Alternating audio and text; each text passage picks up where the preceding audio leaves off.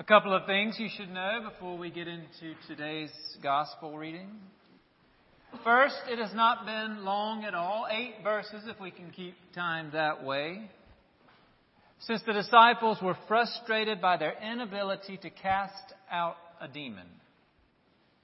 They were unable to perform a task that Jesus had commissioned them to do, which left them reeling, perhaps embarrassed, probably unclear as to what went wrong.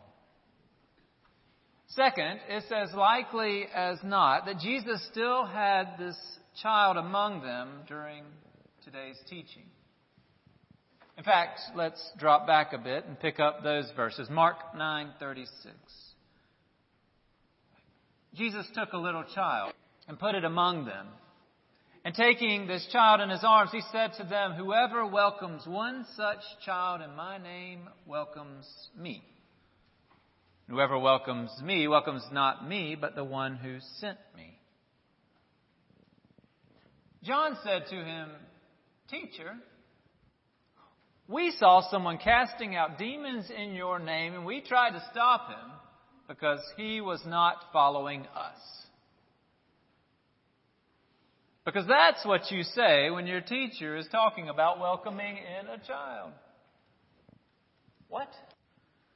Jesus is talking about welcoming someone, and John's attention is back on those demons. What he couldn't do, what another could do. It's as if John could not focus on what Jesus is talking about, because he is still irked about something he could not do.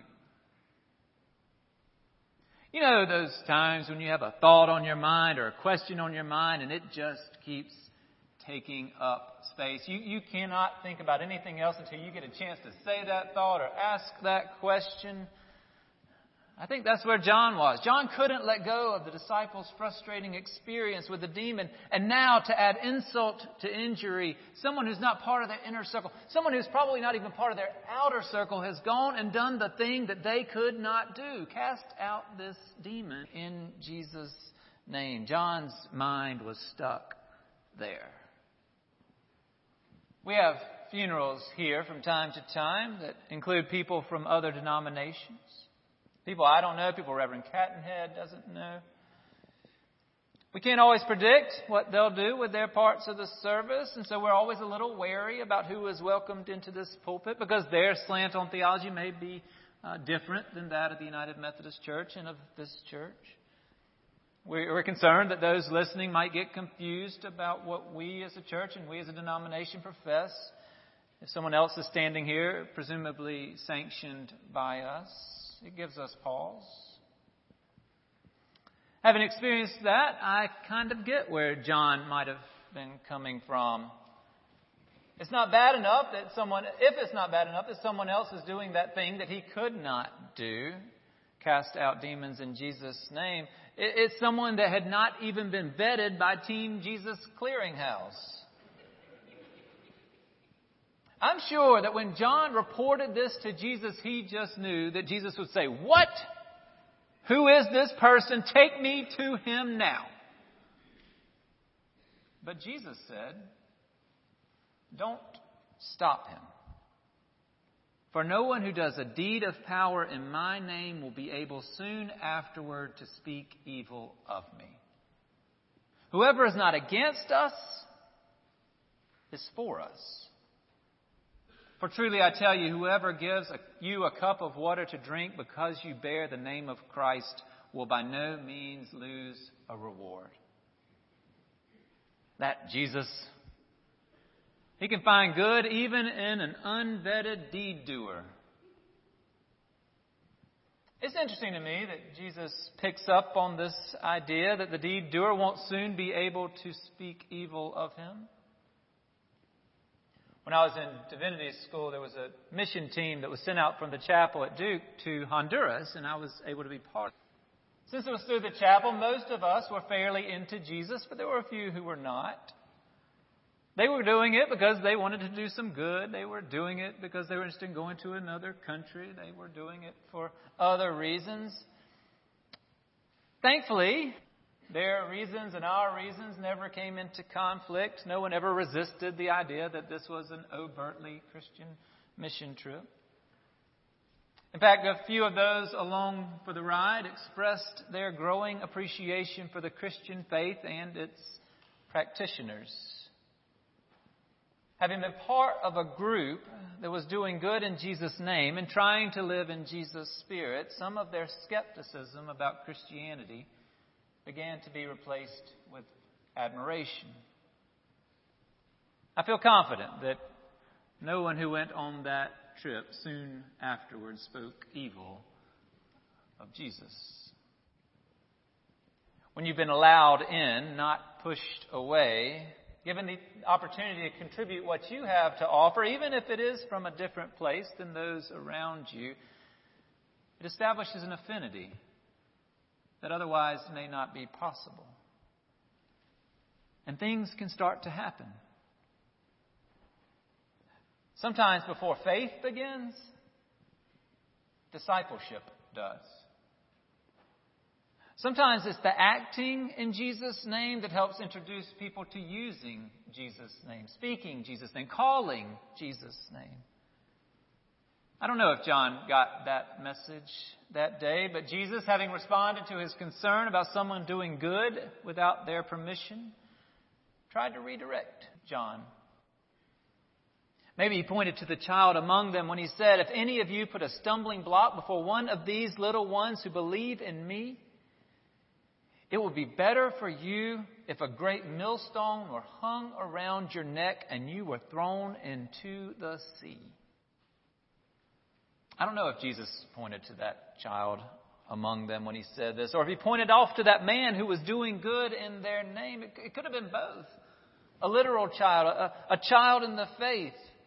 What he made clear is that if Jesus' disciples are putting hurdles between others and Jesus, that's not good. A millstone is big, heavy, cumbersome. You cannot swim with a millstone around your neck. You don't ever want a millstone around your neck, but certainly not when you're near water. What you want is to never harm a child. What you want is to never act in such a way as someone who is getting curious about Jesus or someone who's willing to do a little good in Jesus' name is turned away from Jesus because of what you say or what you do. Fortunately, my friend and I were already fairly mature in our Christian faith when we were asked by the college chaplain to go and host this singer who was coming to campus. We were excited. He was a fairly minor celebrity in these parts. We had sung his songs in our youth groups, respectively. We looked forward to meeting him and to helping him. And so we stood by the curb and waited for him to come. And he arrived, and we were ready to carry his things into the place where he'd be playing. And I won't say he was the most friendly person. I won't say he was a friendly person when we greeted him that day, or appreciative, or interested in us at all. He seemed to be more impressed by himself than anyone else around him. He seemed to be more into being served than to serving, despite the lyrics of his songs. I did not buy any of his tapes that night. Thankfully, I've been around him since. I've learned more about what he was going through at that part of his life. Later saw a better side of him. I know we're all capable of bad nights, bad seasons. But we should also know that we are capable of inadvertently turning people away from Jesus. I'm grateful my friend and I had enough good experiences with public Christians to not let this one dissuade us. How bad if he or I were fledgling in our faith and that man's bad night was just the discouragement we needed. Enough of that. How about some encouragement? Jesus style. If your hand causes you to stumble, cut it off. It is better for you to enter life maimed than to have two hands and to go to hell, to the unquenchable fire. And if your foot causes you to stumble, cut it off. It is better for you to enter life lame than with 2 feet and to be thrown into hell. And if your eye causes you to stumble, tear it out. It is better for you to enter the kingdom of God with 1 eye than with 2 eyes and be thrown into hell, where their worm never dies and their fire is never quenched. I know people who claim to take the Bible literally. I look at their hands, their feet, their eyes.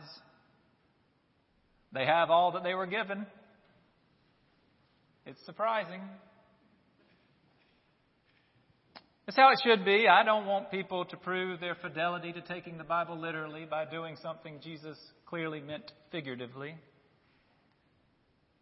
I do want them, us, all of us, to take Jesus seriously. What we do with our hands and feet and eyes matters.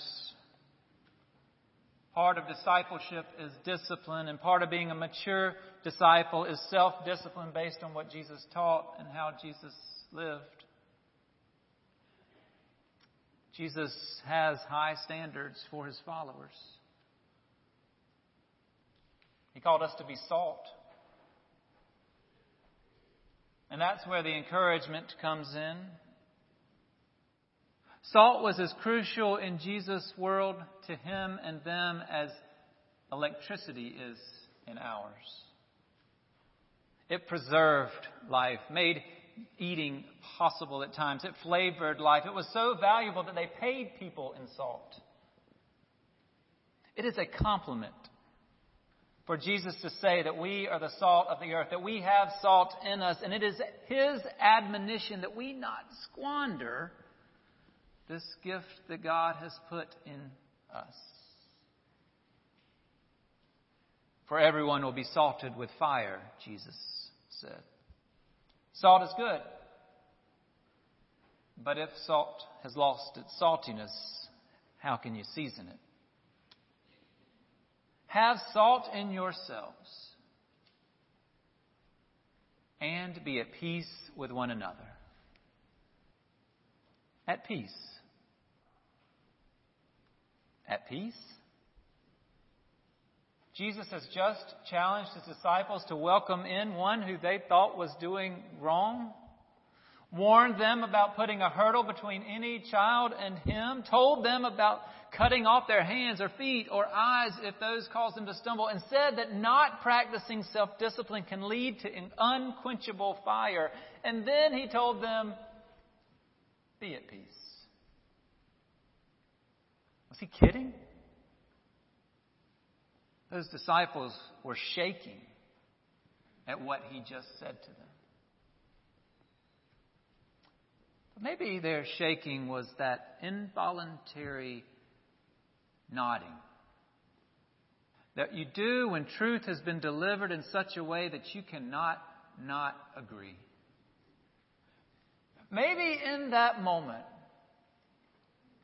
they realize that part of what it means to be at peace with oneself and at peace with God